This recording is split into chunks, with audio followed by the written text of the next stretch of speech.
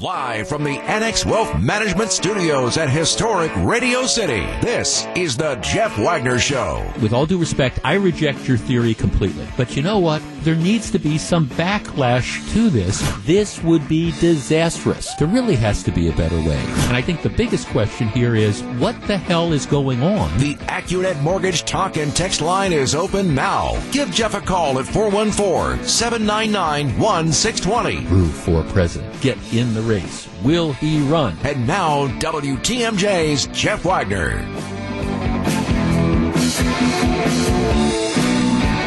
Wagner-less program, as it were.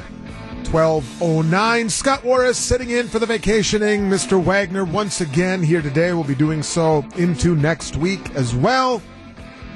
And you can get involved, as always, at 414-799-1620. That, of course, the AccuNet Mortgage talk and or text line. Many of you do it both. You can do one, you can do the other. You can email in. That's another way to get involved. Scott.Warras at WTMJ.com. Scott.Warras, W-A-R-R-A-S, at WTMJ.com. If you'd like to follow me, you're welcome to do so. Just kind of back off after nightfall because it can get a little awkward after that. Kyle is in for Gru. Gru and Jeff vacationing together. That again speaks to the real relationship they have on and off the air. So Kyle will take your calls. I don't have a Packers expert. I mean, I know that the morning show had Wayne, and did they have? I think Tauscher's coming on with the afternoon guys. Doug Russell was on with Scafidi. I don't have a Packers expert per se, so I will just simply say this: I think that was enjoyable last night. But everybody just kind of be realistic. Just kind of pump the brakes a little bit. You don't know anything about a team after 1 week. Was that encouraging? Absolutely. Will the offense get better? I think that would be a fair assessment. I think that's a fair comment to make. The defense was impressive. They got to back it up. So enjoy this. It was over the Bears, which makes it a little extra special. A road win in the division is nice. It's great. But let's just all kind of just cautious optimism as we move forward. That would be my advice. And I'm not an expert football analyst by any stretch of the imagination. I will say this, speaking of football experts and football pundits and the talking heads and things like that, I have a little treat. I have a little treat coming up in the 2 o'clock hour. I think we'll wrap it into Great Scott, which we'll do after 2 o'clock.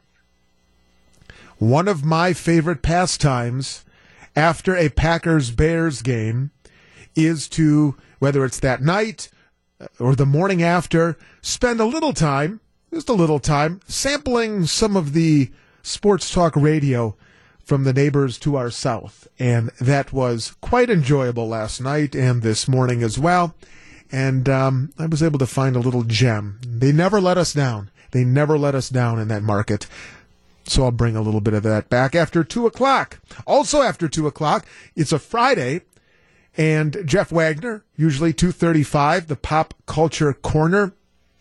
I will reserve that feature for Jeff. I don't want to intrude on his domain in that respect. I think he has a copyright infringement that could be, in play there. So I'm not going to go down the Pop Culture Corner path. But what I do want to do, and we'll do this at 2:35 maybe, is we'll have a little, we'll just call it some Friday fun. Working title, generic title, Friday fun after 2:30 in place of the Pop Culture Corner, which will be back when Jeff gets back.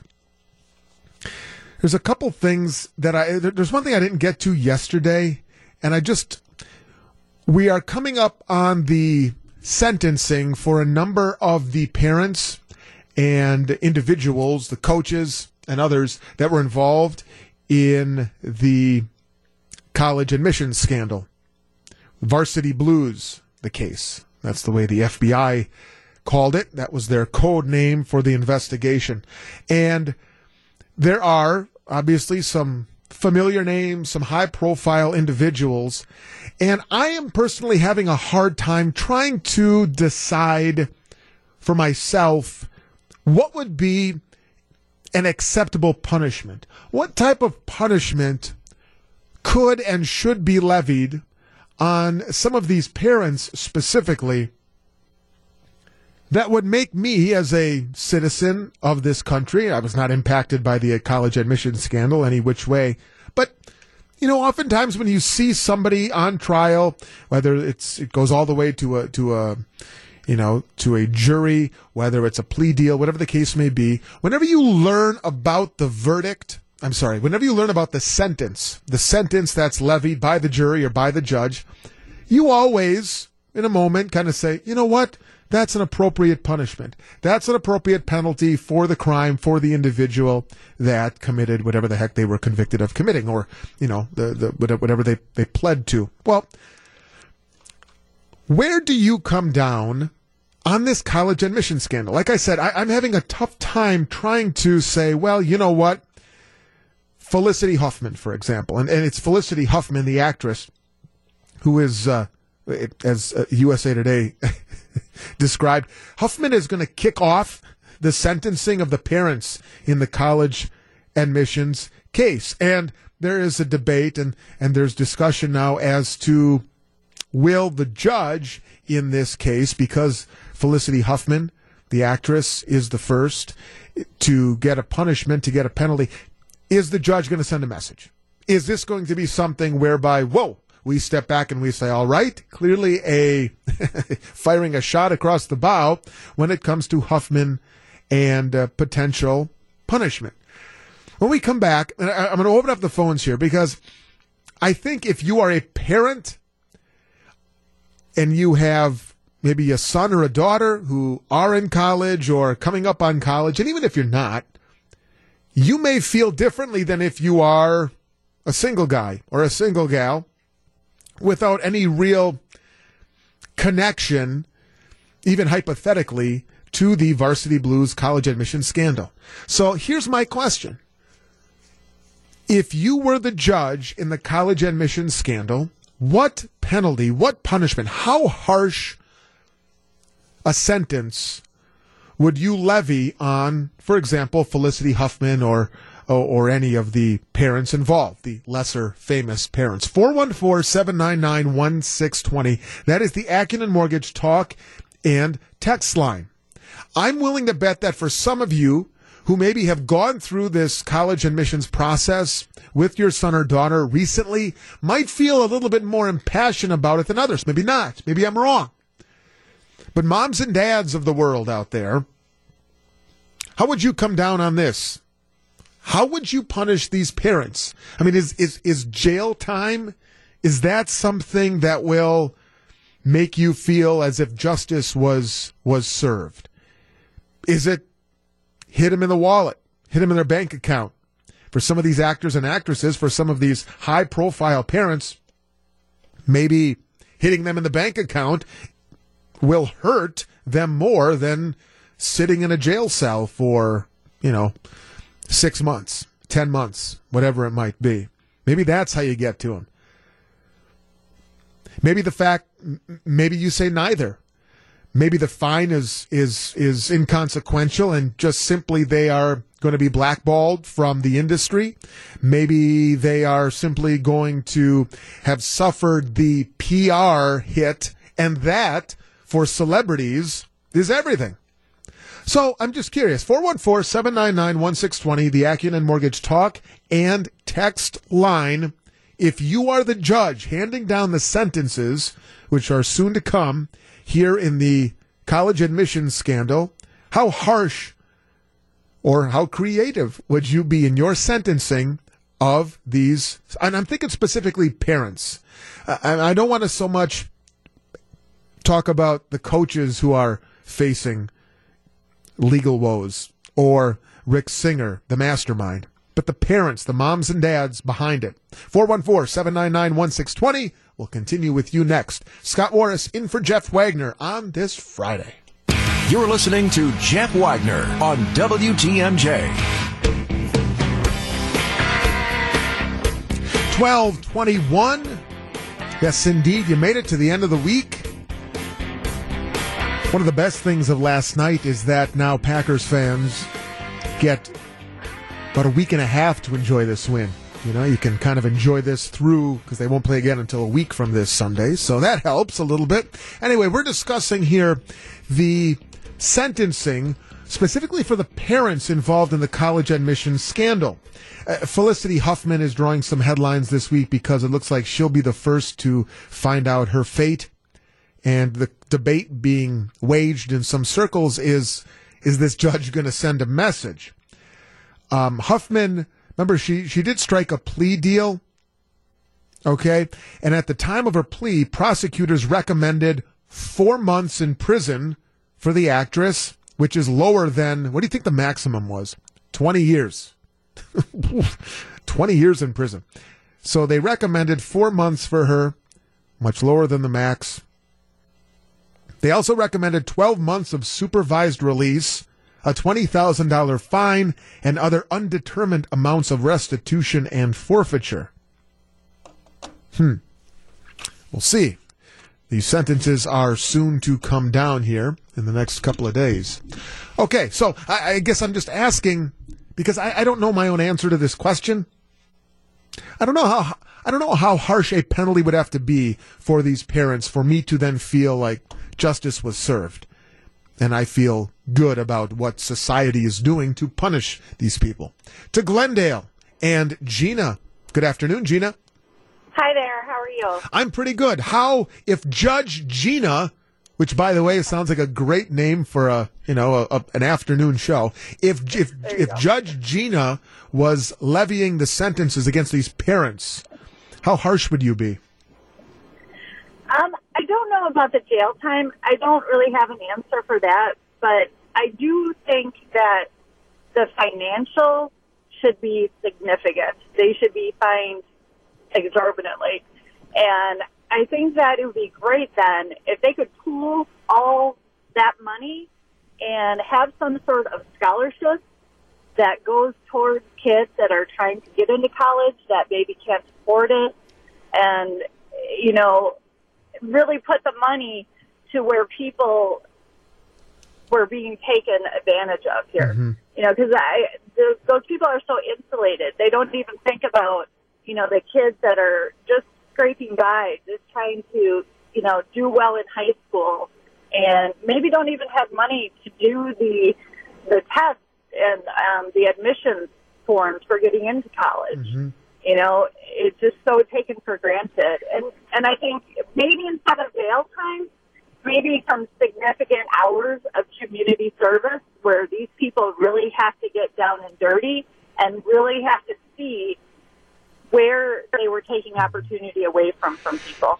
Yeah, I'm with you, Gina, when it comes to being a little bit skeptical or iffy on the jail question. I don't know that if I learned, hey, Felicity Huffman is behind bars. All right, we got her. The desperate housewife is in prison. I feel better now. This is justice. I don't know that I feel that way. But like you said, if you can take some, hit him in that bank account. I'd say pocketbook, but nobody carries pocketbooks.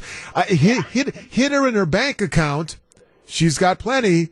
And then take that money, make sure that money in some way, shape, or form is, and I don't know that you could ever funnel it to students who lost out because of this. I don't know if you can be so specific as to say that was a person that would have gotten into school if not for Felicity Huffman. But in some way, shape, or form, take that money and maybe with some combination of community service, put it towards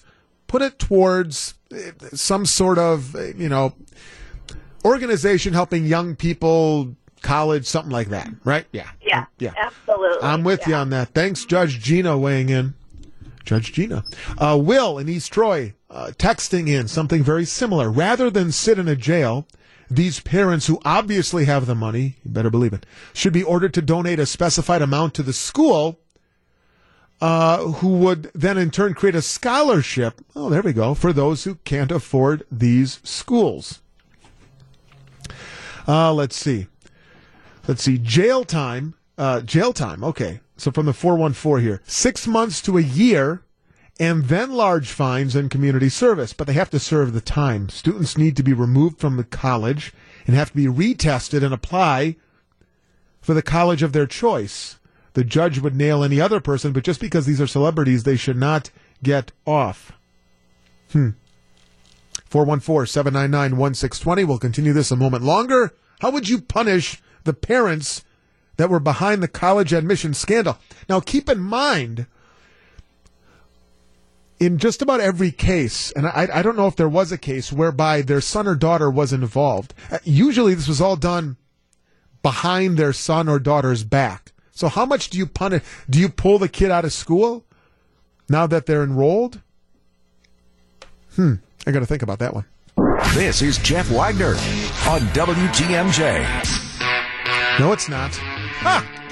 Jeff is off. I'm Scott. Bill in Burlington on the text line regarding the college scandals. If the average person like me, Bill, like Bill, would have to serve jail time, why not the elite? If not, it just goes to show that the wealthy take care of their own. All right, I can definitely see that too, Bill. Let's see. Mitch in Sturgeon Bay. I would not allow any college that participated in these bribes to receive any of the fine scholarship money you suggested. They are just as guilty. Andy, Waukesha. Hit them in the pocketbook. There we go, the pocketbook again. Over $1 million. Wow. And order them to 100 or more hours of community service in an educational capacity like literacy, etc. That they must do along with their child. Do you punish the child, though? Should the children involved in this college admission scandal, those who got admitted wrongfully, should they be punished in this? Let's take that one up after the news. 414-799-1620. That's a different angle that I wasn't. Okay, so we've talked parents, because remember, a lot of these kids had no idea what their parents were doing. Felicity Huffman's kid. Is it Lori Laughlin or Laughlin? What are we going with? It is Laughlin. Laughlin. Mm-hmm. Laughlin. It looks like Laughlin. Not Laughlin like Laughlin, Nevada. Laughlin. Okay. Laughlin. The Laughlin girl had no idea what her mom. No idea, and this is the case for, if not all. I don't know that it was the case for all. So I'll say almost all of them. The kids had no idea what mom and dad were doing behind their back. They just thought, hey, I got into USC. So, do you punish the kids? All right, we'll spend a couple seconds on that when we come back. A little different angle to the college admission scandal, because we're coming to a head here when it comes to the punishments. The sentencing phase of this is right around the corner. Jeff Wagner on WTMJ.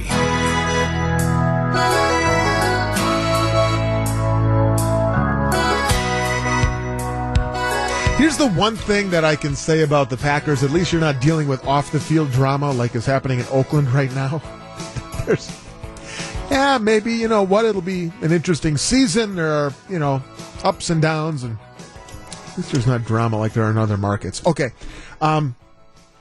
So in talking about the college admission scandal, and we spent the last few minutes talking about what type of punishment you think, sentencing-wise, what type of punishment you think would be appropriate for the parents.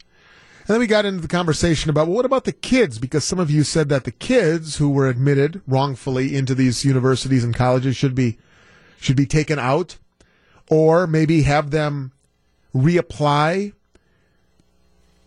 the way everybody has to reapply, go through the proper channels, and if there's a entry exam or the essays you write, apply like everybody else.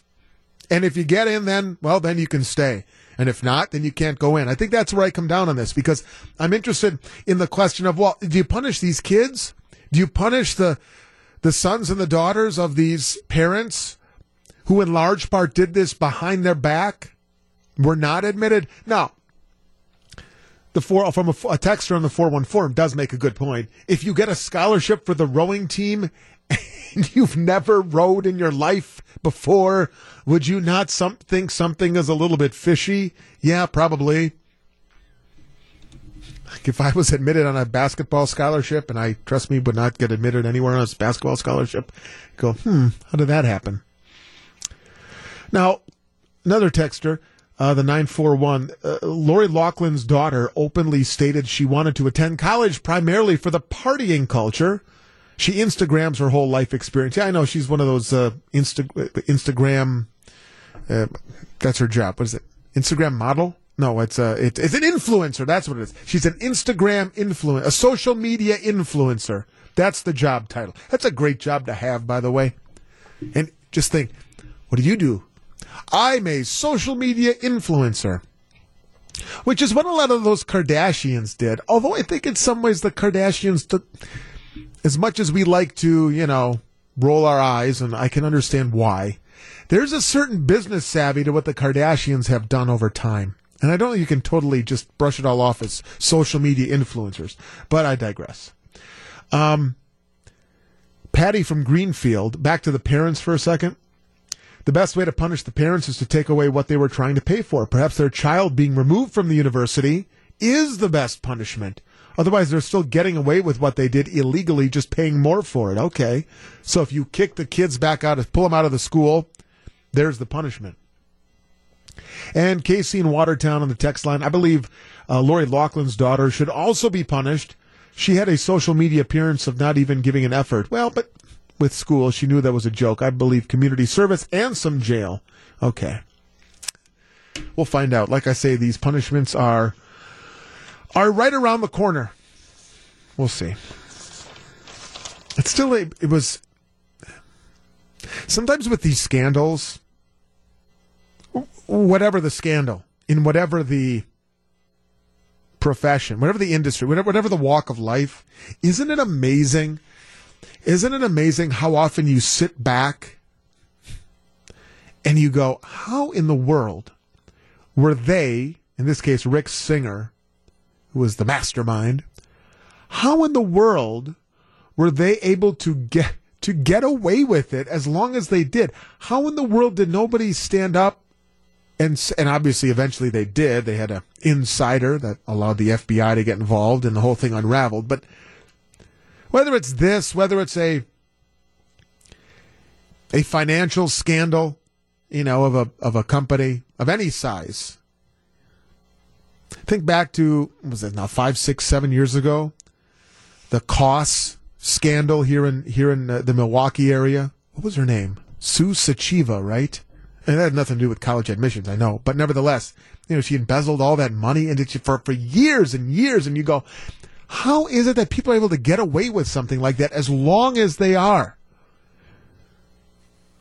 Because for a fact there are people, for example, to the college admissions thing, there are people in the admissions office that are getting the paperwork for these kids. Because not everybody, sometimes the web is limited, if you will. They're getting the paper and they're going, you know what, this doesn't jive with this doesn't make sense with that. And yet a lot of these scandals are able to go on and on and on forever and ever and ever.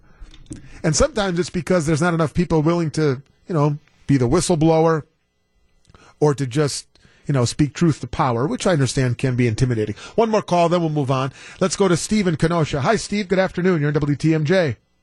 Yeah, I think definitely the kids should be pulled out. Like you said, some of them may have known anyways, but even if they didn't, pulled out of their school, how the parents can be liable for what their kids do, and I think this is a good example for the kids to be liable for what the parents did, to show that making stupid decisions can mess up their kids' life, and maybe these kids will learn from this for when they're parents.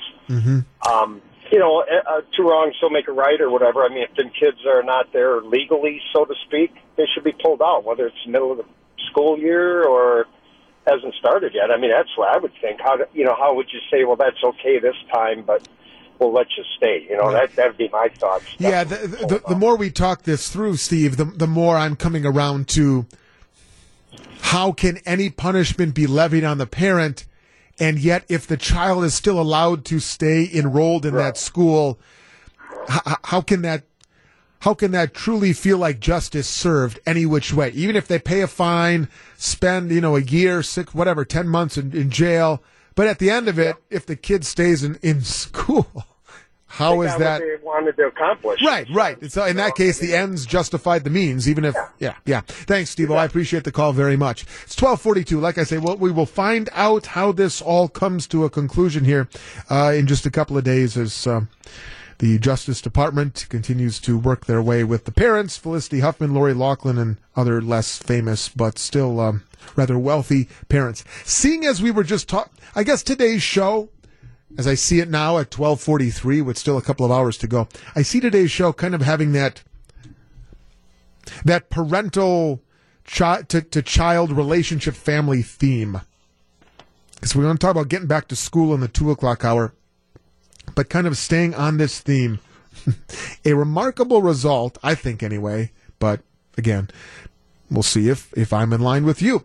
A remarkable survey result that I came across, and I'm like, I gotta bring this one up, because a third of parents in this country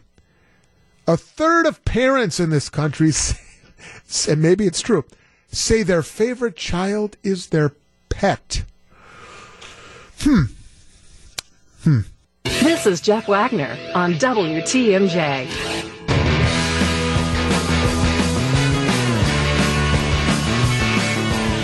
And we are working our way through a Friday, 12:47. Jeff is off. We'll be back in a few days. I'm happy to be with you, Scott Warras, until 3 o'clock. That's when Wisconsin's afternoon news takes over. 414-799-1620, of course, is the Acumen Mortgage Talk, or if you prefer, text line, scott.warras@wtmj.com, if you prefer email. Kyle, you said you're a cat person, right? You've got a couple of cats. Have you always been a cat person, or? I would say that I'm a pet person. Okay. I would have a dog if it would require a lot less work right now. Also, my apartment doesn't allow dogs. So have cats because I don't have to take them anywhere. They use the bathroom in the house. Very easy. Yeah. That was always what I'm not a cat person. We had a dog when we were a kid. When I was a kid at home, we had a dog. I haven't had a pet since then. That is the thing that always struck me about cats, is the fact that, yes, they are low maintenance, and one of the reasons they're low maintenance is because they go to the bathroom in the house, which I was always very, well, yeah, but yeah. Anyway, all right, so I'll put you down for a cat/overall pet person. The survey. So I guess I'm soliciting pet people to call in, and I realize I'm treading on some very sensitive ice, put it that way. Thin ice, maybe, even, because I'm not anti-pet. I'm not anti-animal. I'm just not, and again, it's probably because I haven't had one since a kid and I don't own one and things like that. I'm not anti-pet. I'm going to set that out there right out of the gate. However, I do sometimes bristle, admittedly, when people will kind of equate pets with humans. When they reference, and I know I'm got to be careful here because I don't want to tick anybody off, and I probably will anyway. Referencing your pet as in a way that you would a son or a daughter. In that, okay, I have to ask you these questions because I'm not a pet owner. Back to Kyle. Do you feel that you are dad to your cats? Are you daddy? Hey, little, what are the fluffy, daddy's home. Do you say that when you come back home to the apartment? Be honest.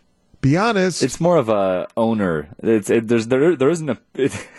Be honest. Just be. No, you can say it. I don't look at it myself as like the dad, as the cat daddy. Right. Okay, but so many people do, and I forget where I was the other day, and I was among somebody who said, oh yes, these are my kids. It's more like a roommate, like a peer situation for me, I think. I think Kaylee would say something completely different. What would she say? Oh, she's the matri, like they are the children. She's mom. Yeah, until we get like a dog that requires more attention, more whatever. Is that odd at all to you? That she No. No. Well, okay, so here's what I'm getting at. Why are we talking about this? And because, first of all, that is always something floating around in my mind. Because even when we had I'm trying to think back. Now, granted, I was a kid. Even when we had our dog, our Schnauzer, as a kid, I loved him, but I don't remember, put it this way, I don't remember equating the dog to be like a person. I can't, it's my brother. No, I have a human brother. The dog was not my brother. Survey results say a third of parents, so another parental thing here, say their favorite child is their pet. So this is of people who actually have human children and will still pick the pet over the kid.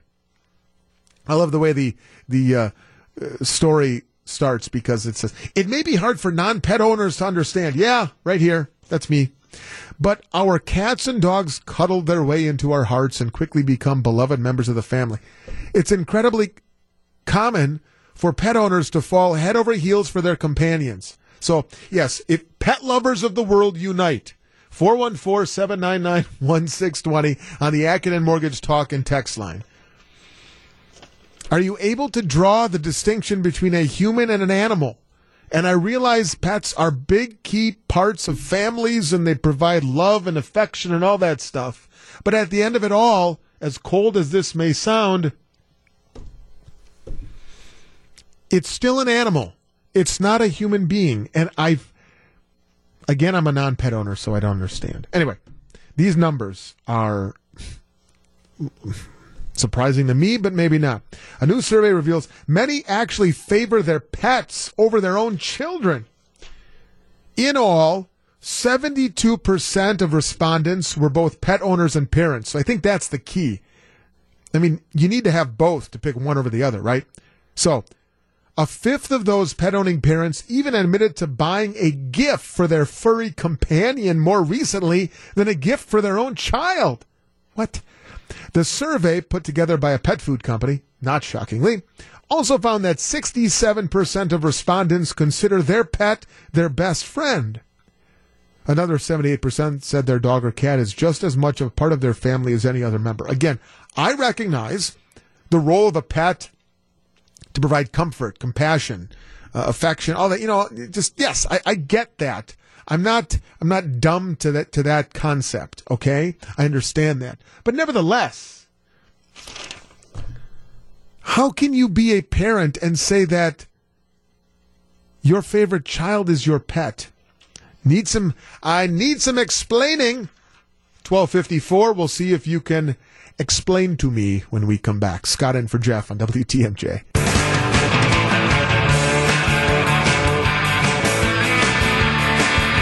All right, we have riled up the pet-loving population that listens to the Jeff Wagner Show every day. Again, the headline that caught my eye, a third of parents say their favorite child is their pet, to which I say, keep in mind pets are animals and, children are human beings. I've never understood the equating a pet with a human being in terms of affection, and I get loving your pet. I had a dog. But I don't get it. I don't get it. That's also the theme of today's show. I don't get it. All right, let's see. Here we go. Bridget in Mequon. Hi, Bridget. You're on WTMJ.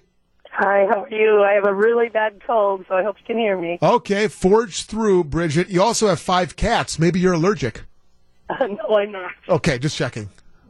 Go ahead, Bridget. Go ahead. So what do you think? No. I'm thinking we treat them like family.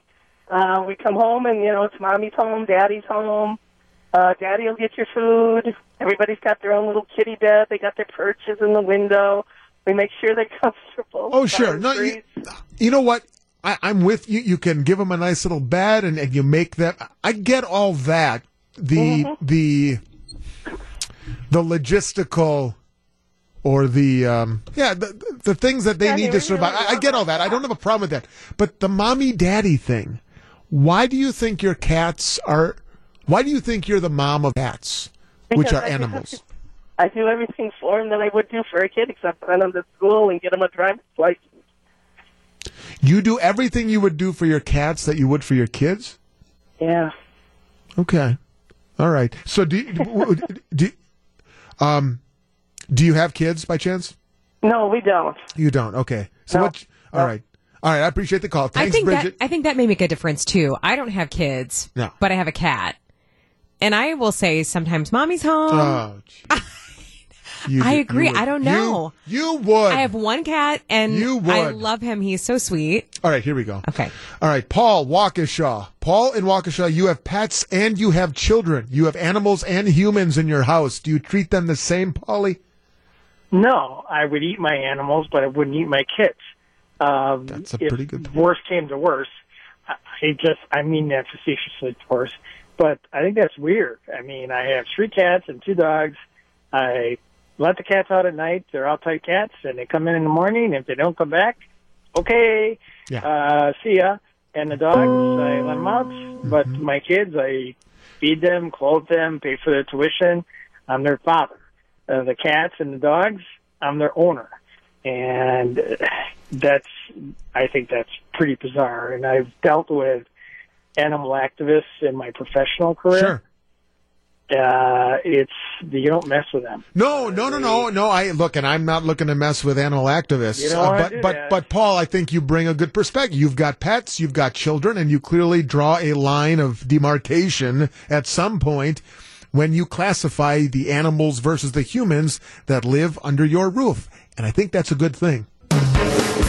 Live from the Annex Wealth Management Studios at historic Radio City, this is the Jeff Wagner Show. And now, here's WTMJ's Jeff Wagner. At 1:09, Scott Warras sitting in for Jeff on vacation, enjoying some downtime. Hopefully wherever he is enjoying that downtime, he was able to follow the Packers game a little bit. We live in an age now we're all connected by our phones and computers. You probably get the Packers score in any place on the planet, probably, right? One of the things I did that hit me as I was listening to sports with Matt Pauley right there is that last night, the Cubs outscored the Bears by 7. Think about that. Kyle Schwarber had more RBIs than the Bears had points last night. Fortunately, at the expense of the Brewers, nevertheless. I think they got to win these next 3. Can't be splitting series anymore. I mean, they've kind of painted themselves into a corner whereby if you want to somehow sneak into a wild card, you need to win series, need to sweep series, need to get hot. Am I optimistic? No. I just I'm hoping, but I don't know. The thing about a baseball season, and you can say it for basketball, hockey, football, but really baseball, because of how long the season is, 162 games, 6 months. When you get to the point where we are now, the final month of the season, you kind of know what your team is. There's not a lot of mystery. They don't suddenly, in the last month, turn into a different type of team than they've been for the prior 5 months. The first 130, 35 games of the year, that's kind of what you are. It's rare that the last month suddenly shows you something that you don't already know. And unfortunately, what we know about this Brewers team this year is they're pretty much a 500 squad. Now, to their credit, they've been able to navigate and be, maybe 4 or 5 games over, but that's been it. I think they were their high water mark was 10 games. They were 10 games over, but that was back in May. Their longest winning streak of the year was in either April or May. I think they won 7 straight. It was a long time ago. And yet, nevertheless, I think what they've been able to do this year, when we look back on it, I think we as fans need to look at it through a different prism. And when you do, I think you realize that maybe we should be more impressed and happy with the season than we might end up being if they don't make the playoffs. I think when it's all said and done, when you think about all the injuries, the players that were expected to do things and perform at a certain level, and they never met that level, like a Travis Shaw, we may actually look back, or I think we should maybe look back and say, you know what? 2019 was actually one of Craig Counsell's best years as a manager. And I know there are people out there who default to the blame the coach, blame the manager, blame the play calling, that thing. I'm not play calling guy. But considering the fact that the Brewers have have not. They don't have a single member of their starting rotation from the beginning of the year.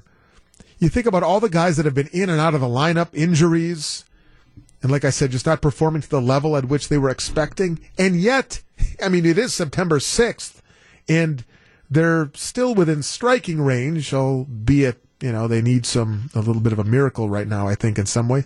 I think, and this is not a popular opinion, I would imagine, but it may, when it's all said and done, look back and go, 2019, Craig Counsell, how in the world did you and your staff and David Stearns as the VP and GM, how in the world did you manage to keep that team above 500 and keep that team in some semblance of a playoff race as deep into the year as you did? So we shall see. We shall see. If it comes down to the Cubs or the Cardinals, I got to go Cardinals. My philosophy when it comes to sports and teams from the state of Illinois, I will root for whatever avenue provides the most pain for the fan of that team from Illinois. So if the Brewers cannot find a way to get in, I got to root for the Cardinals, who I do not find to be nearly as annoying as I did during the Tony La Russa, Mike Matheny era. But we digress here, or I digress, I should say, a little baseball talk, but nevertheless, it is hard to believe that here we sit in September. Okay. Bad news. Bad news. I think a lot of times the media, even what we do here, newscasts, on radio, on television, local, national, all that stuff. I think a lot of times we get blamed for bad news. Why do all you talk about is the bad news? Everything that goes on. Why in the world do you force this bad news down our throats on radio, on television? What about the good news that's going on out there? I used to work at a radio station back in a prior radio life, as our colleague Homer might say. In a prior radio life, I worked at a radio station. It played music, so it wasn't, all news or all talk necessarily. And all they would do in their newscasts, which were once an hour, they would only report good news. They would only report positive headlines. Now, when you're a music station, you don't necessarily have listeners relying on you for the news and information of the day. And I think a lot of the reason why you get news of varying degrees is that a lot of it is important. Like it or not, good or bad, it's important. And we feel, as an organization, to bring that to you, and then you can do with it what you like. But anyway, I was at this radio station. It was a music station. They had news. But all they did was report positive news. But again, you can do that when your ratings and whatnot are based on playing tunes. But maybe the explanation as to why there's so much bad news out there is because people find bad news more interesting than good news. Think about that. Maybe it's because the negative headlines draw in more of you, more of all of us as consumers, than positive headlines. I want you to think about that. We'll dive into some of the details behind this, and we'll see if you agree. In 2 minutes, we continue. Scott Warras in for the vacationing Jeff Wagner. You're listening to Jeff Wagner on WTMJ.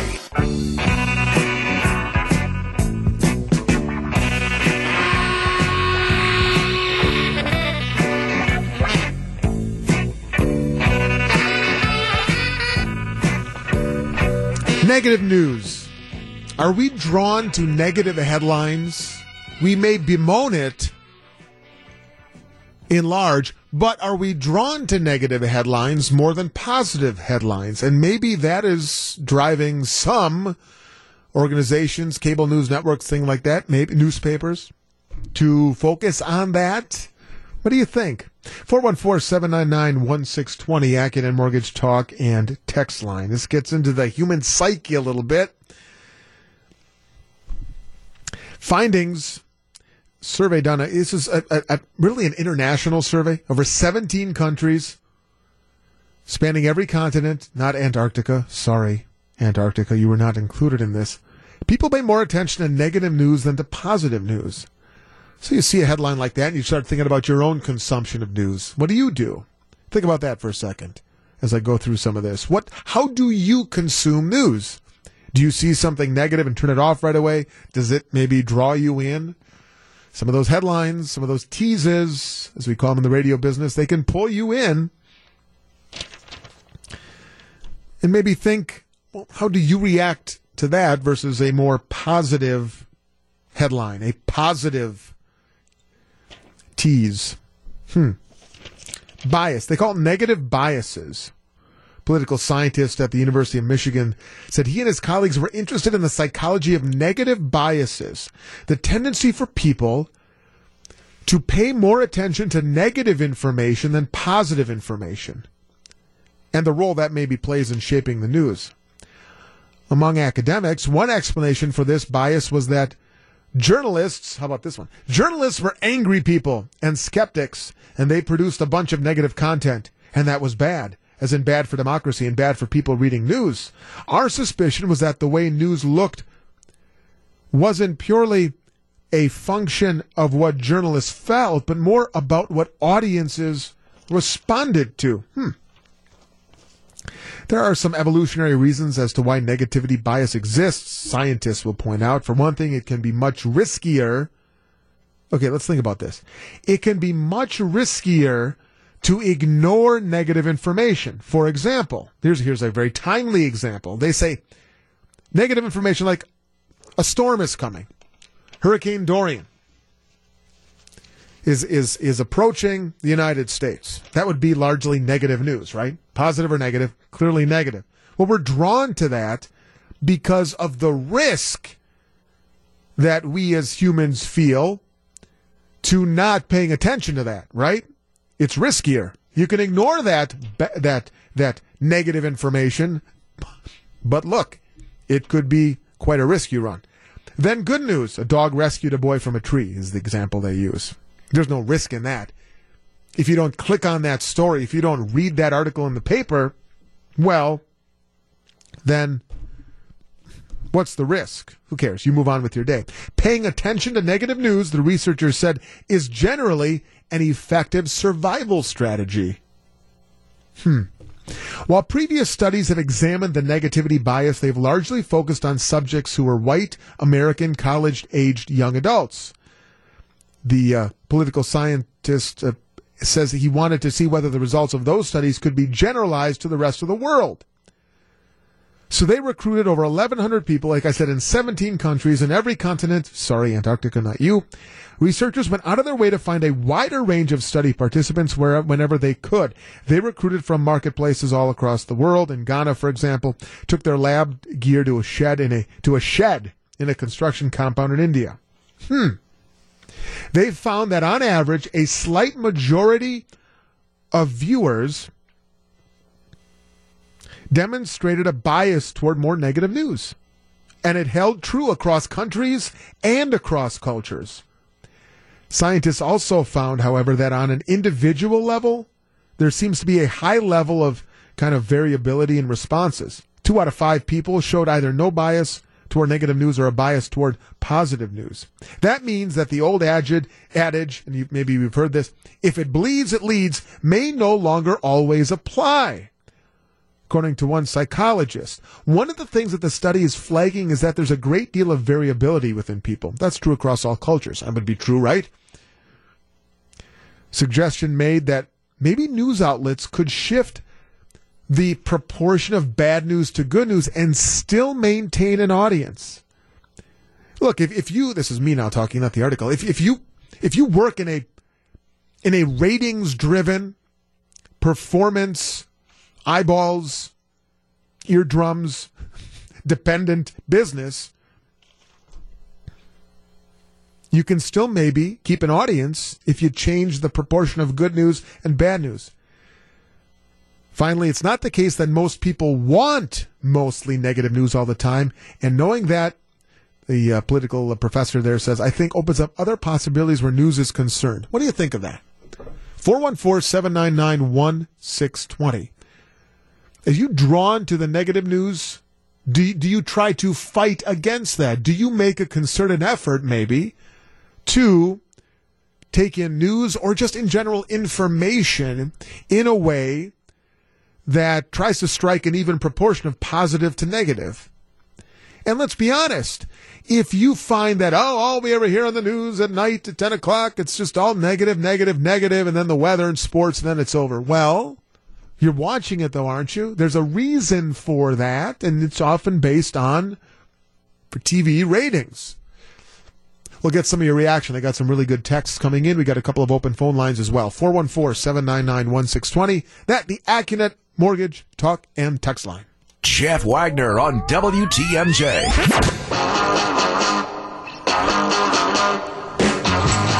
To the text line, Chris in Campbellsport admits we're absolutely drawn to negative news and headlines. Says, I noticed this when I was in middle school, when I watched reactions from teachers and parents when they heard negative news compared to positive news. I noticed this in my own age group as well. He's in his late 20s right now. People are more drawn to drama and negativity. From the 262. The 262 texts in, I usually record over the first 10 minutes of the local news and wait for national news, weather, sports.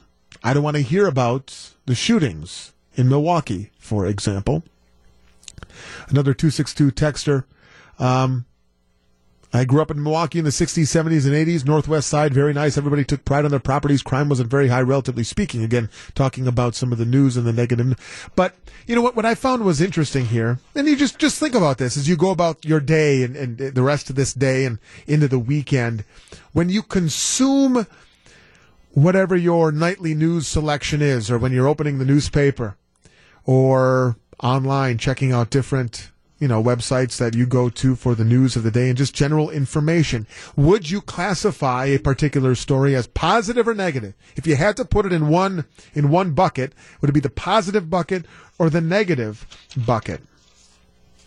And maybe, will this happen? I don't think so, but maybe if enough people, kind of sided more or looked for the positivity, got away from the negative, maybe you could sway, although I don't think it would happen, but you can think you're making a difference, right? The one thing, though, what was the point that the one element of this study that was of interest was it may be just simply an innate instinct by us as human beings that the risk to ignoring negative news. You can ignore news about crime, for example, but if you live in Milwaukee, certainly if you live in a neighborhood near where a crime was committed, then you have to think, well, do you run the risk in some way, shape, or form of not paying attention to something that you should for your own welfare, just for the principle of I'm not going to follow negative information, negative news? And so you do, because you weigh the risk to the reward and you say, look, I may not want to hear about that shooting or that carjacking or whatever the case may be, that crime in general, but I got to click on it because that I got to go through there on the way to work. So, interesting though, I thought. 1:31. An hour from now, we're going to talk about back to school, because it is kind of back to school time now. Everybody's pretty much back to school now, right, Melissa? Yeah, I believe so. Yeah. Public schools are back at it. Yeah, they're back at it. Universities at least have started. There may be a few out there that maybe, well, I don't know. I think after Labor Day. Yeah, that's true. I know right before Labor Day, some people went to school a couple days before and then started again on Tuesday. But yeah, for the most part, everybody in school. So in the 2 o'clock hour, about an hour from now, we're going to have a little Friday fun. We'll let Jeff do Pop Culture Corner. We'll just call it generically generically only. Friday fun, some back-to-school memories. That's creative. Friday fun? Well, I'm all about the alliteration. How did you think of that? I'm as alliterative as the next guy. You think about they released earlier today the employment numbers, national jobs numbers for the month of August. And if you see some headlines, they say there is a record 157 plus million people employed in August. Others say the actual additions to the jobs in August were less than expected. So is that positive or negative? And I get people will say, well, there's a bias, a political bias involved in there. But I think it's interesting to go through the day. I might do this. Just go through your day, and as you consume information, like I said before in news, would you put it in a positive bucket or a negative bucket, and then kind of reflect and realize, well, how much positive stuff and negative stuff are you and all of us as consumers of society taking in? Well, I think something that I notice, especially on the morning shows that are national, Good Morning America, Today Show, I have to switch around a little bit sometimes because I feel like they sensationalize every story there is, and it could, again, go down to ratings and how they deliver the news. But the way the BBC delivers the news and how, news organizations in America deliver news are two completely different ways. And I think, just kind of the approach, sometimes it's so in your face, that sometimes like, I don't need to be traumatized again. I think seeing a graphic scene or something traumatic is seeing it once, not on a loop. I notice certain stations do that, but okay. Well, if you don't mind, let me ask you this: as somebody who obviously works here in news at WTMJ and has worked in the news field for many years at other stations before you came here, when it comes to, and I speak about the news, but I've never claimed to be, a news reporter in that respect. I've never worked in a newsroom. When it comes to the processing of stories in general, I mean, how do you as a news anchor walk the line of, look, that's a warranted news story, good or bad, it has to be told, versus we've been on that story, or we need to get off that story, or man, this is just a very heavily negative information, if you will, newscast. Well, I think, how do news people go through that decision-making process? Sure. So I think when you go to, quote-unquote, stack a newscast, that's what we call it. Sure. You line up the newscast, you kind of put stories together that go together. I think Dorian, obviously, Hurricane Dorian, that is a legitimate story. People are being injured, hurt. It's Mother Nature. That's a story definitely you're probably going to lead with, right? There is no really big question whether or not you should lead with that because, it's impacting the United States. It's impacting other countries. But I think when it is a negative story. If you like to say is it negative or positive, it's clearly a negative story, but not a feel-good story. No, but I mean, if it's one or the other, it's a negative story, but it's one that is so important. There's critical information there that you need to know. And consumers, and that was the example that I used when I went through that study, consumers need to say, all right, I'm not going to listen to this negative story, but what is the risk to me not listening? And in the case of Dorian, you could run the risk of not getting some valuable information, despite the fact it's a negative story. Well, and I think also the way you pick your angle for a particular story, you can have straight news, you can have straight facts, you can have, straight information, but then maybe you want a particular angle that is one way or the other. Does that make it more interesting? I don't know. Depends on the consumer. Depends on the listener and the viewer. Now, what do you mean by angle? Well, the angle, do you want to do something? You could do a positive Dorian story. You could do someone that's, delivering supplies and helping people out that are flooded in their neighborhood. Because some people will hear angle and they will think bias. Right, exactly. But that's not necessarily the case. So with Dorian, you could have multiple angles. Businesses, how they're affected. That's really, it can be positive or negative. Is a business owner helping out their community? That's a positive angle. So I think the way you approach a news story can make all the difference. And I think you'll see people, you want to do more positive stories, but I think, maybe it goes back to the ratings. Do people want to hear the bad stuff? I don't know. But, it's the cycle. Well, it's the cycle that we live in. And like that story was interesting, it's not just unique maybe to the United States, it's that across the planet, because that survey spoke and gathered information from people from all across the world, and the negative preference, even if it's subconsciously, the negative preference for information won out over the positive, although there's certain inroads being made in that respect. But I appreciate you sharing the newsier perspective that I can bring to the table. Back for more. Here's WTMJ's Jeff Wagner.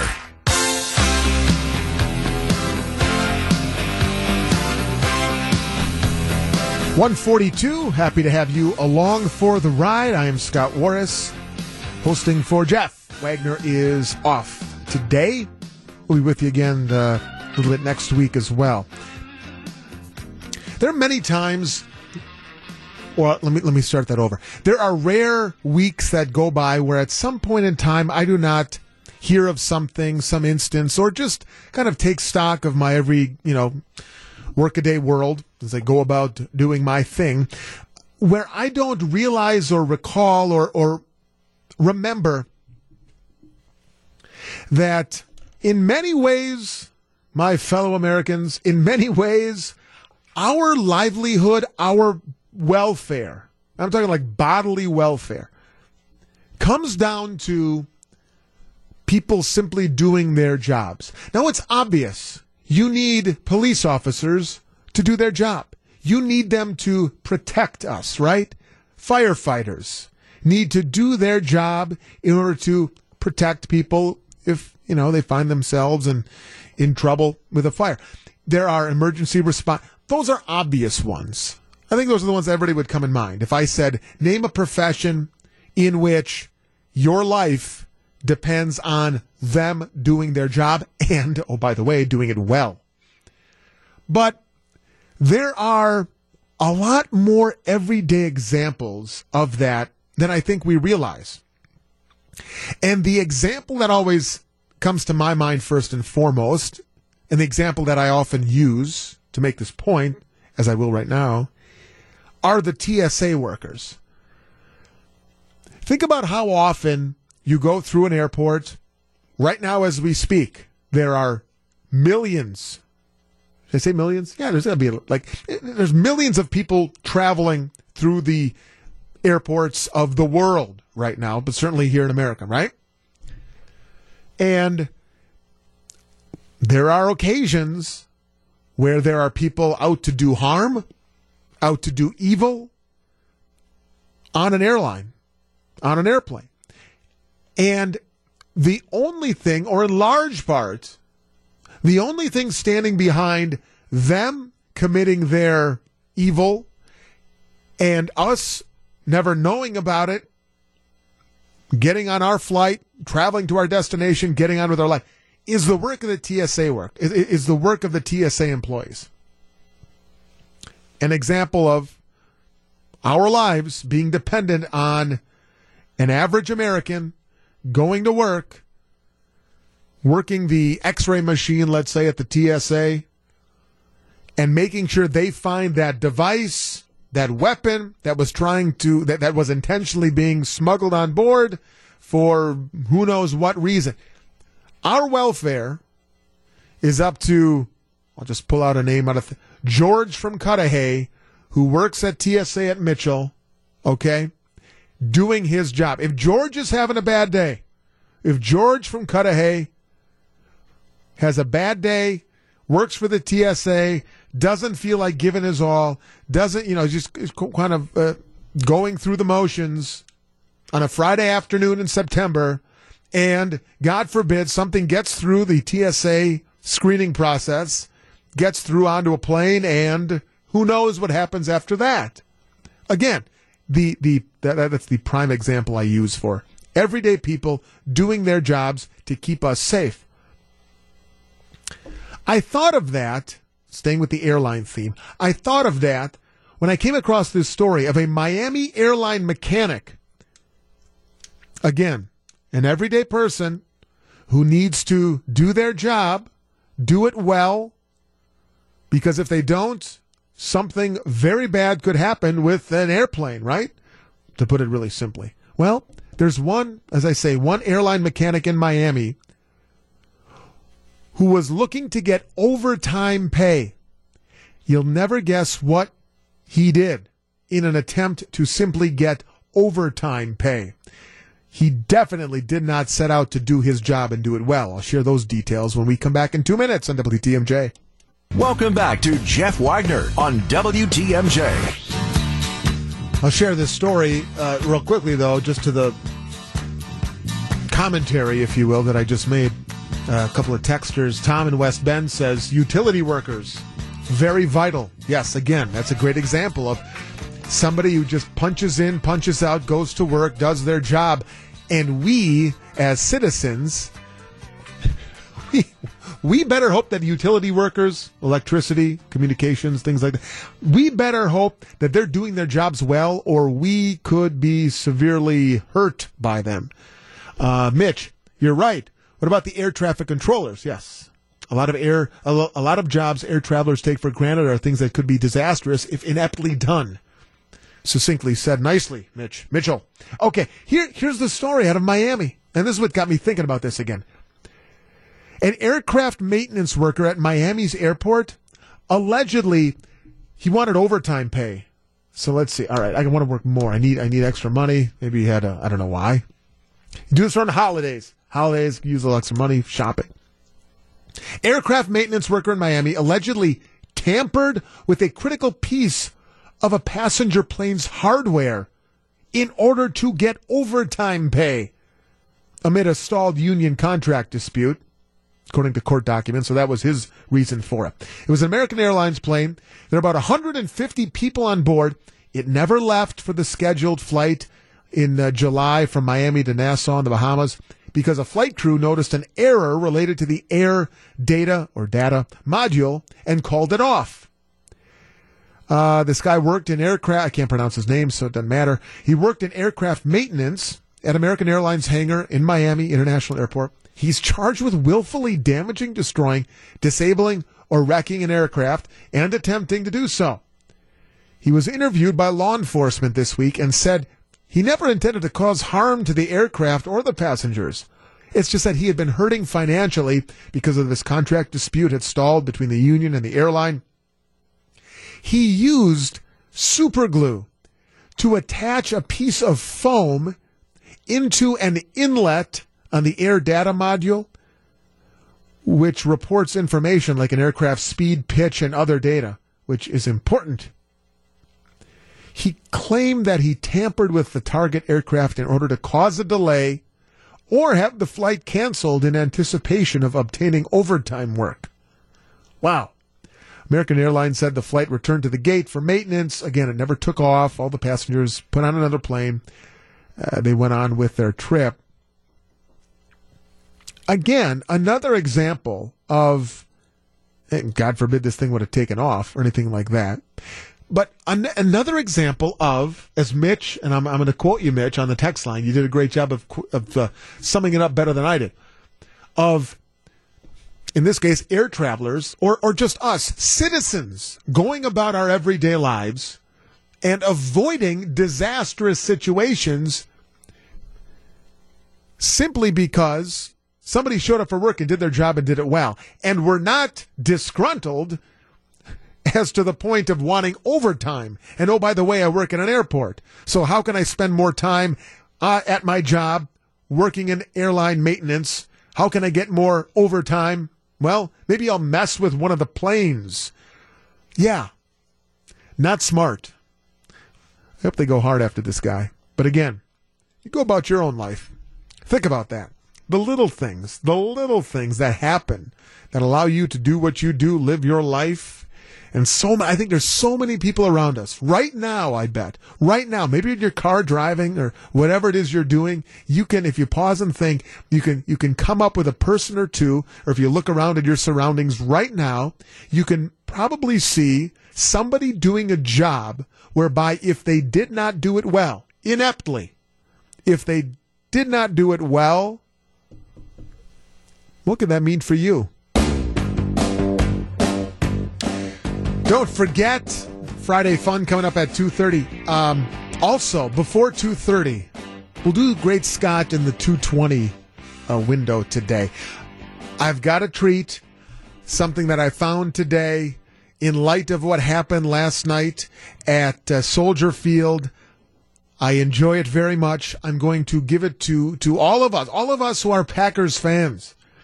We're going to revel in the pain of what happened south of the border yesterday. You know what we call that? A little schadenfreude. It's a schadenfreude Friday. That's it. How did I not think of this before?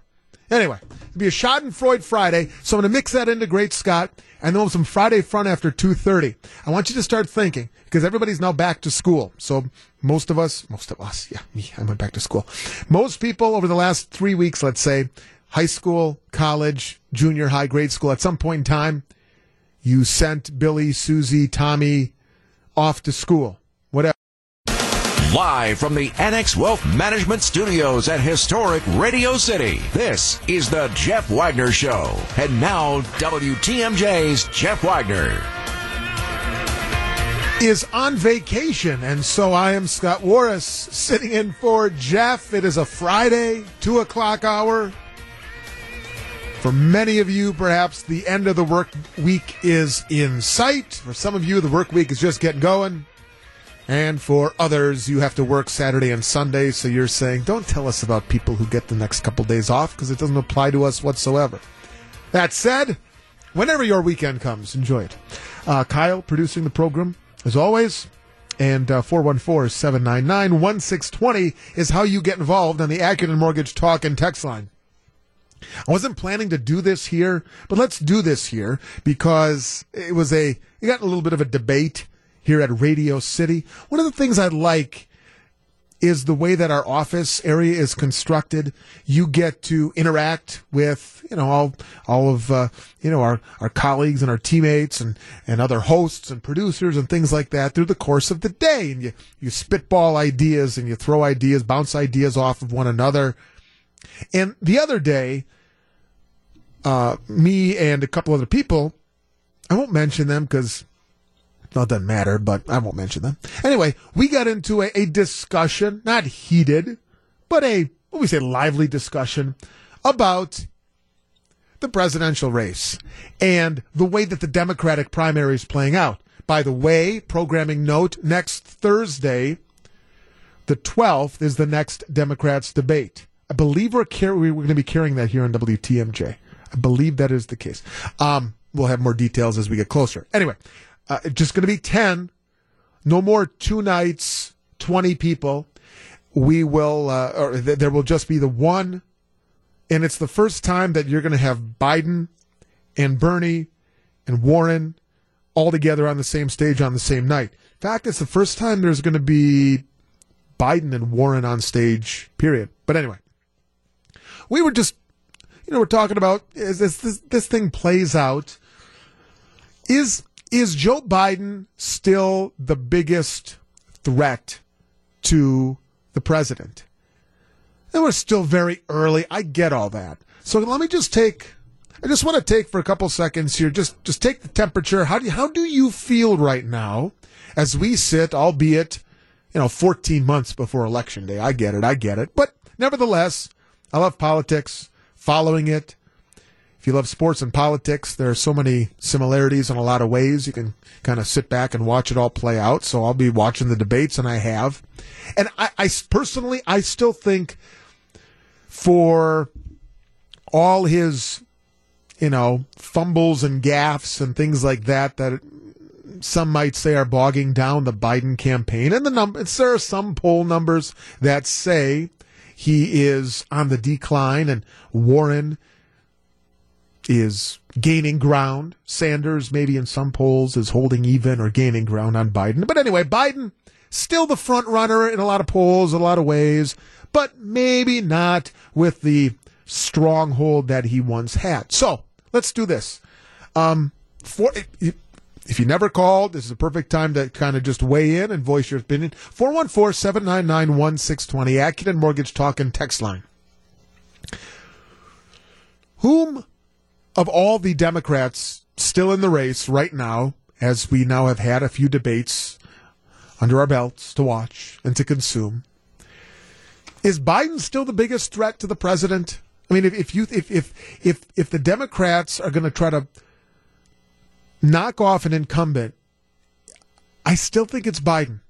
I still think it is. Or do you think that maybe Sanders or Warren have enough momentum behind them to continue that will carry them through the nomination? Okay? I'm not saying who it is you're going to vote for or who you want to see. Nothing like that. Just kind of put on your prognosticator's hat for a couple of seconds.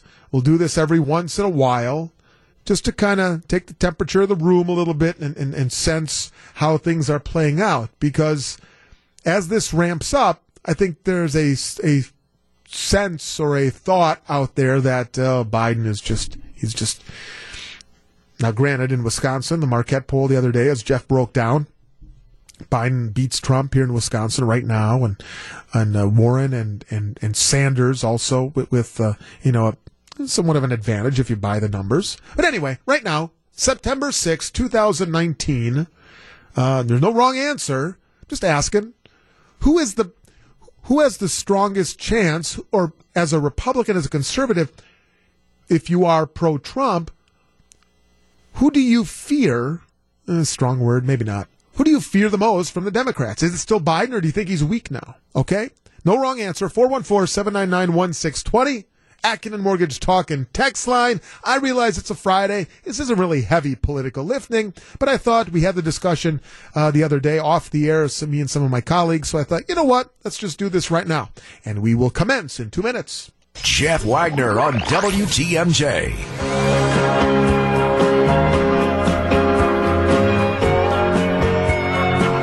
Start thinking now, because after the 2:30 newscast, our Friday Fun segment will be a school theme. What did you like least about the first day of school? Okay. I think we can all think of something maybe we enjoyed, but it's more fun to think about the stuff we didn't like, especially now that we're older. We can look back and laugh at it, hopefully. Maybe not.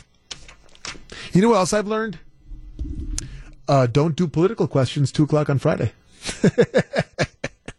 I get it. I was going out on a limb. Nobody wants to talk about. I'll read the one text we got. One text. No calls. We had one call. They hung up. They couldn't wait 2 minutes. Casey in Watertown, I think you make a pretty good point, Case, saying, I think, talking about the president, his biggest threat next year is if Bernie Sanders drops out and it does not stay a three-way. I assume, Casey, you're referencing Warren, Sanders, and Biden. I believe it is, if it is two people, Trump could lose.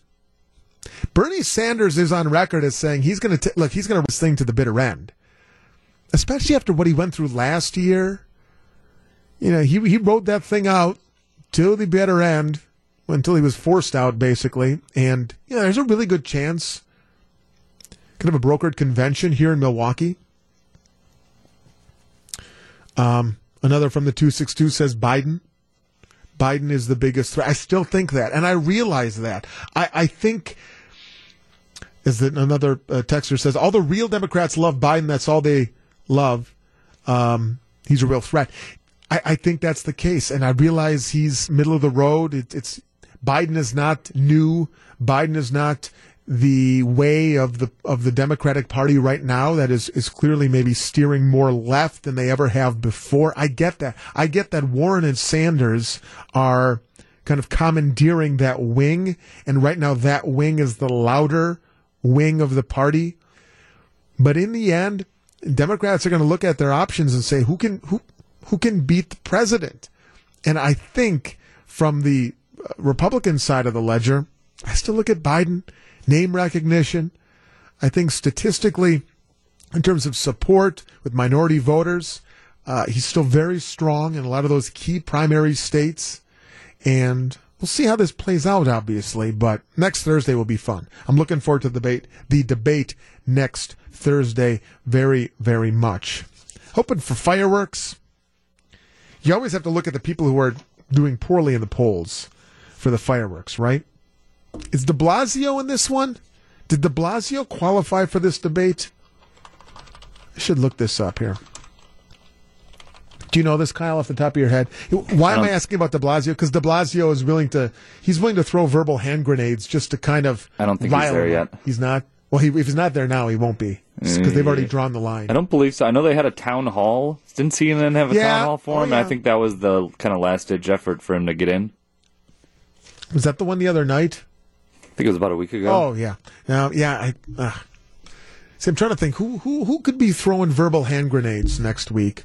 Cory Booker. I mean, Kamala Harris, certainly. Remember after Kamala Harris had that great first debate moment with Biden? She kind of leveled off in the next round of debates. She didn't quite have that same wind at her back afterward. Isn't it amazing? I mean, does any of it matter? You might not win, but you could lose. You could lose your momentum now. You may not win the nomination, but you could lose it this early in these debates. Is that fair to say? Well, sure. But I mean, and to sort of give a kind of a spin to what you were just talking about, throwing grenades or whatever. Hand grenade. I'm sorry, not hand grenades. Verbal grenades. Sure, I like to call right. Verbal Molotov cocktails. Take the opposite of that, because the two people, the two candidates that are sort of, I wouldn't say neck and neck, but are challenging Biden would be Bernie Sanders and Elizabeth Warren, right? Yeah. They practically, those two refuse to attack each other. Yeah, isn't that interesting? That dynamic, it's very lovey-dovey, you know?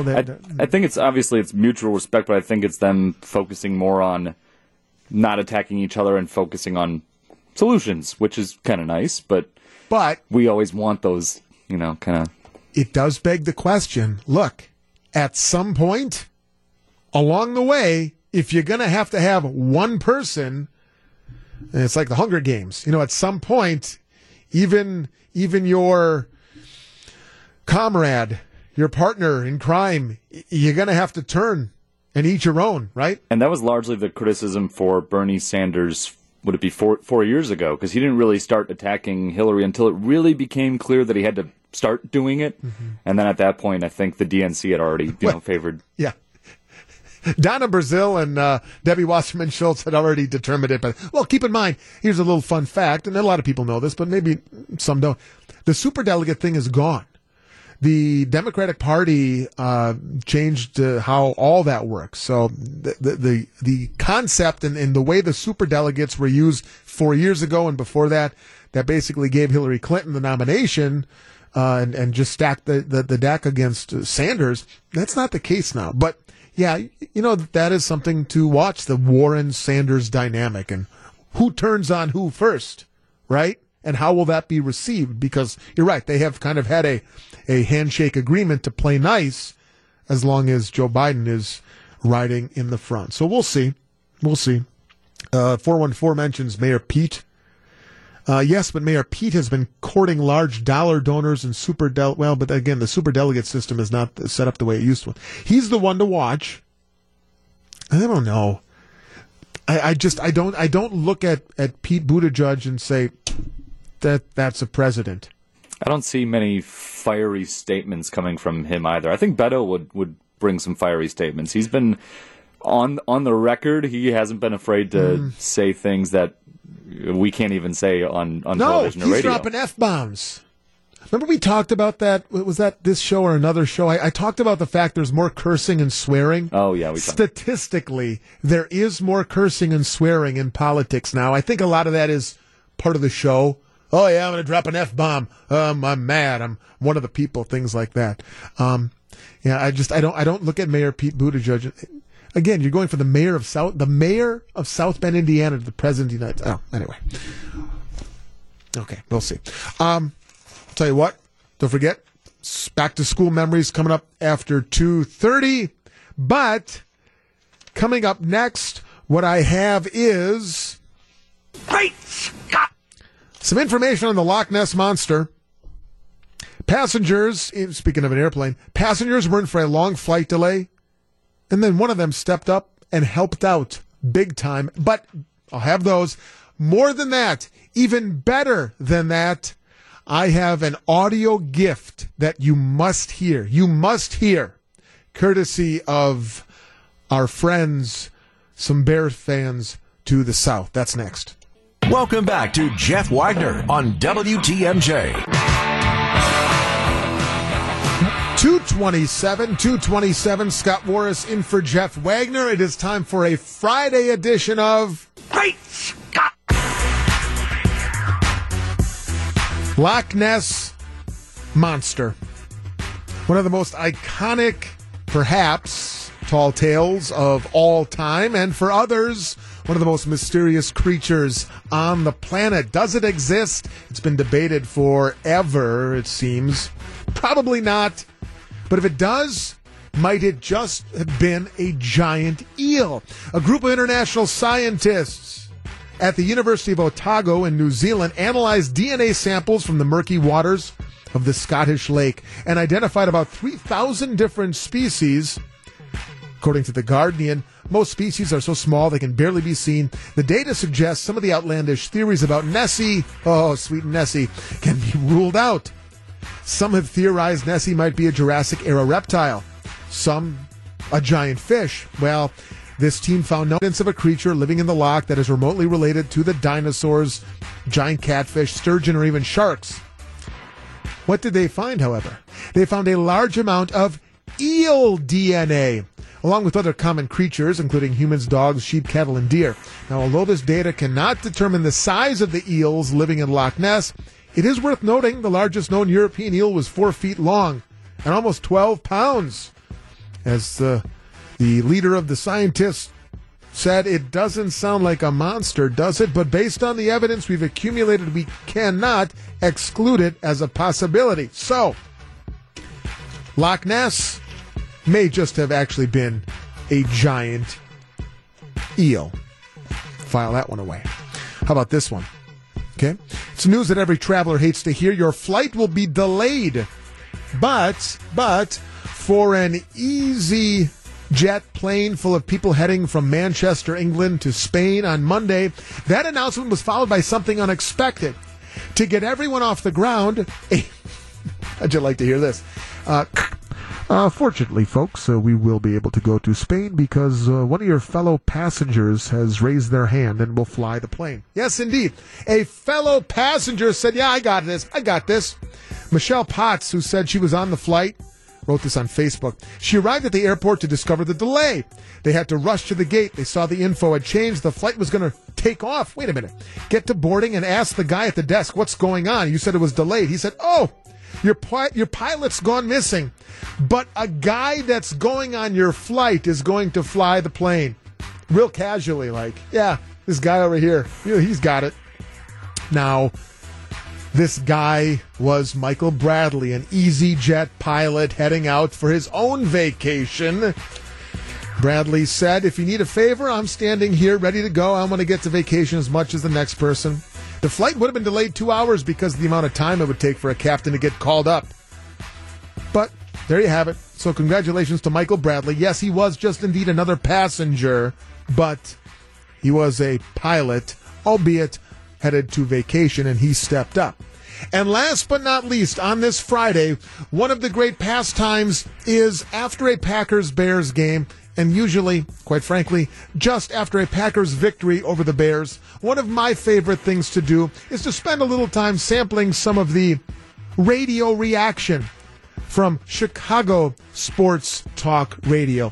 And for those of you who do this, and for those of you who don't, there's a man named Ed O'Bradovich, played in the glory years of the Chicago Bears. I'm talking, way back, not 85. But anyway, Ed O'Bradovich on WGN Radio last night. I'll let this play for itself. This was Ed O'Bradovich reacting to the Bears' loss last night. It is my gift to all of you on this Friday. There's so many ways to go negative here, which I never thought was going to happen. I truly thought the 100th season, the Chicago Bears, this town, backs this team come hell or high water. And what happened last season, the last game of the year, here we go, at home, it's getting mad, against the Philadelphia Eagles in our first playoff game in 8 or 10 years, and we go first quarter, no touchdowns, second quarter, no touchdowns, third quarter, no touchdowns. With about 2 minutes to go in the fourth quarter, we finally score a touchdown. We open up at home. Here we go. Again. The 100th season. The 100th. In the National Football League.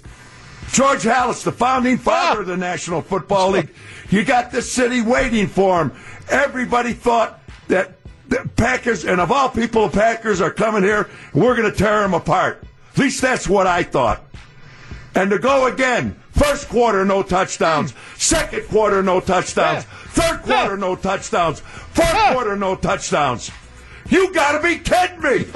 That's my new ringtone. That is Ed Obradovich, courtesy of WGN Radio in Chicago. Oh, that's sweet stuff. You see, you enjoy the victory, and then you enjoy it all over again when you enjoy the frustration. And that is why we call this our first ever Schadenfreude Friday. That is also a Friday edition of Great Scott. Coming up after the news, little Friday fun. Not Pop Culture Corner. We'll leave that to Jeff. Friday fun. 414-799-1620. What was your worst back to school memory? I know you've got one. We can give you a fake name if you don't want to say your name with your story. Your worst back to school memory. 414-799-1620. 414-799-1620. Accident Mortgage Talk and text line. This is a great text.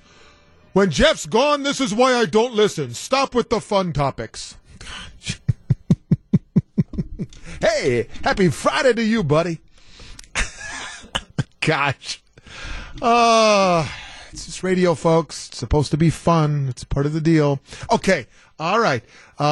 In lieu of Pop Culture Corner, which Jeff normally does at this time every Friday, I'm just generically calling it Friday Fun because I like alliteration. And today, I'm asking you to complete the sentence. The worst part of the first day of school was blank. Mike, Chicago. Good afternoon. You're on WTMJ. How's everybody doing? Everybody still a little hungover from the game last night? We're getting there, Mike. We're doing okay. We got the caffeine rolling, the caffeine pumping through the veins. So take us back to a particular first day of school that was rough for you, bud.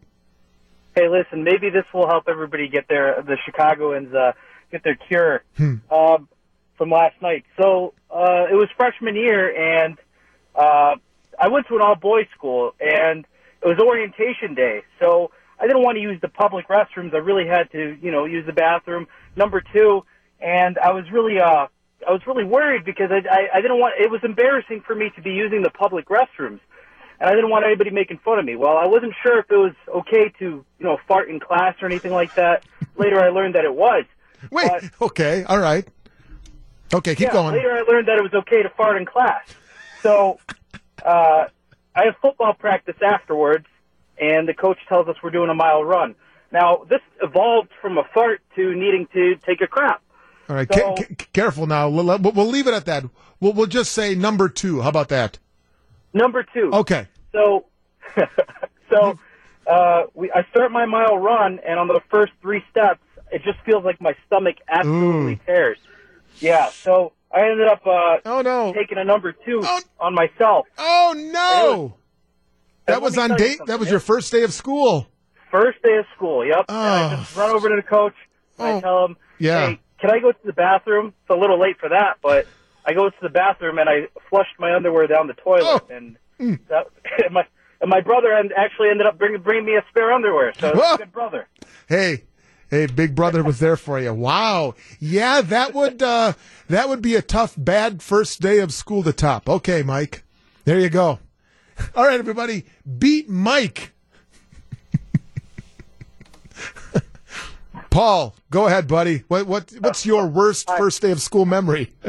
I don't know that I can beat Mike because, that really is bad. But my first day of school ever, of the first day of my school life as afternoon kindergarten, my mother took me to Jefferson Elementary in Wauwatosa and dropped me off and told me, "This is the room, go in there." And I went in, and the teacher said, "Everybody sit down, and we'll get your names and everything." And she had little name tags for everybody as they were sitting around, and she called out the names, and she put a name tag on you as you did. Well, she never called my name, and nobody ever recognized that I was never called, so I didn't know what to do. I just sat there, and the class went on. She started to explain what school was like and everything like that. Well, it took about an hour before I was like, I wasn't going to be in school. I was in the wrong place. My mom dropped me at the wrong school. So I just started bawling in front of everybody. And so not only were you in the wrong class, you were not even at the right school. No. It turned out I was at the right school because they had another afternoon kindergarten class because there were so many kids in that year. And so I was just traumatized, and I think that's really what's wrong with me in life now. So I think you're blaming mom for it. Okay, Paul, blaming mom. Thanks for the. Hey, at least I didn't number 2. No, myself. That's true. Although being in kindergarten, I think it would be more understandable than if you were in high school. But nevertheless, thanks for the call, Paul. 414-799-1620. Tony and Scott, you're on deck as we reminisce a little bit about our first days of school, junior high, kindergarten, high school, college, whatever. What was your worst first day of school moment? Back to take your calls. Here's WTMJ's Jeff Wagner.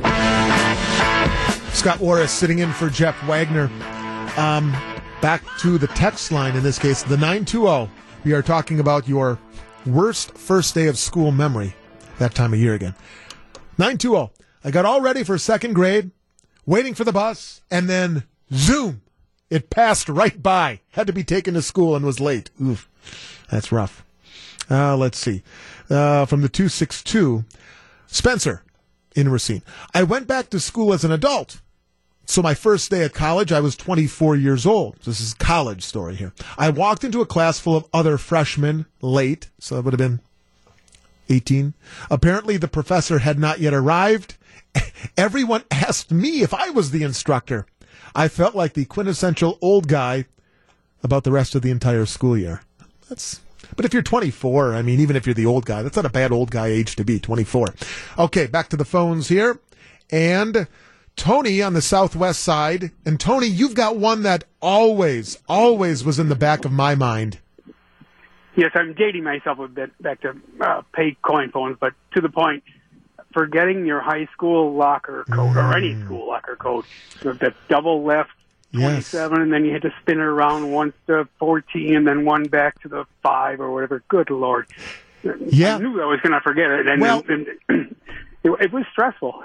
It was. I mean, now in hindsight, you're like, well, I mean, come on. In the grand scheme of things, how much stress should be devoted to something like that? But look, if you're in 8th grade, like for me, I was in 8th grade. I was in the same building from kindergarten through 8th grade. So going to high school was the first big school, lockers, passing time. We only had 4 minutes to pass between classes.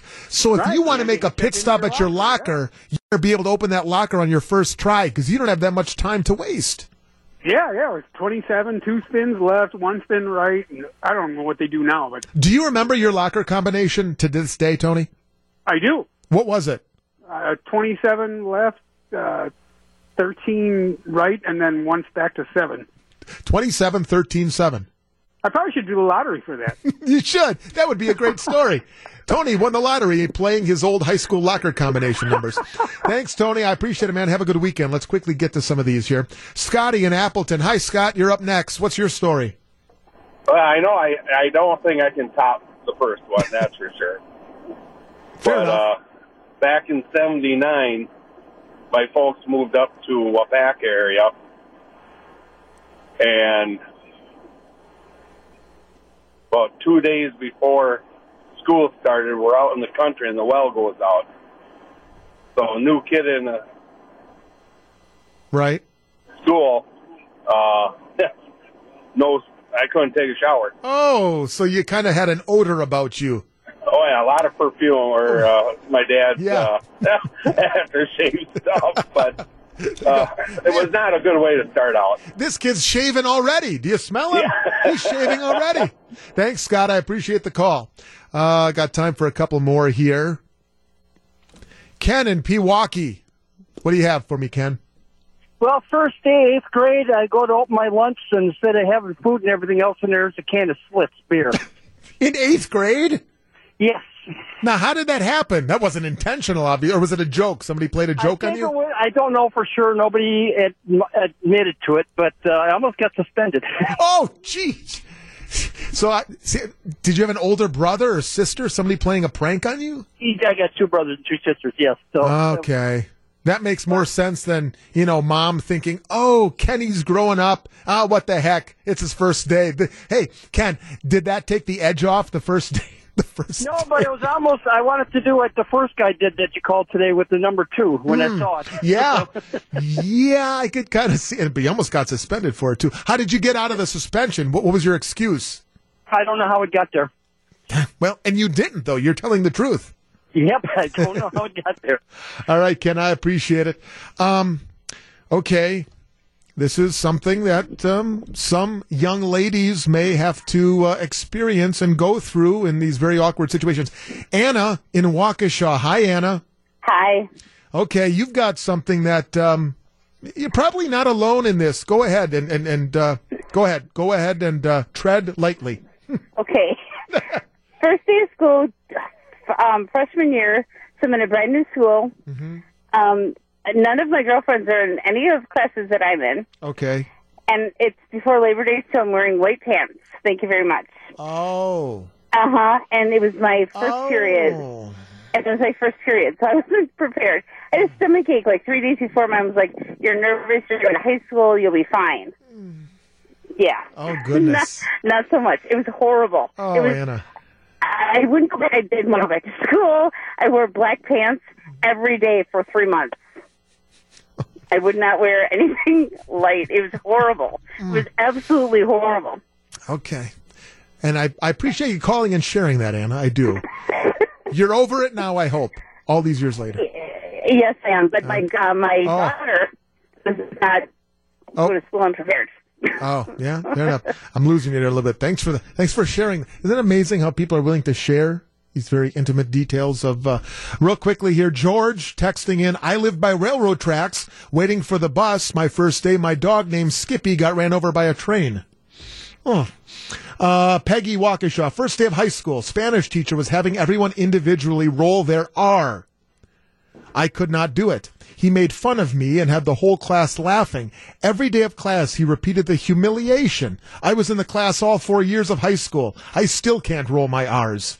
Well, Peggy, it begs the question, why in the world did you continue taking Spanish for 4 years if they continued to? But anyway, I appreciate everybody for sharing. Some of those stories a little bit more psychologically damaging than others, but isn't it amazing, whether it was grade school, junior high, high school, college, those first days, that first day of school, the memories come rushing back, good and bad.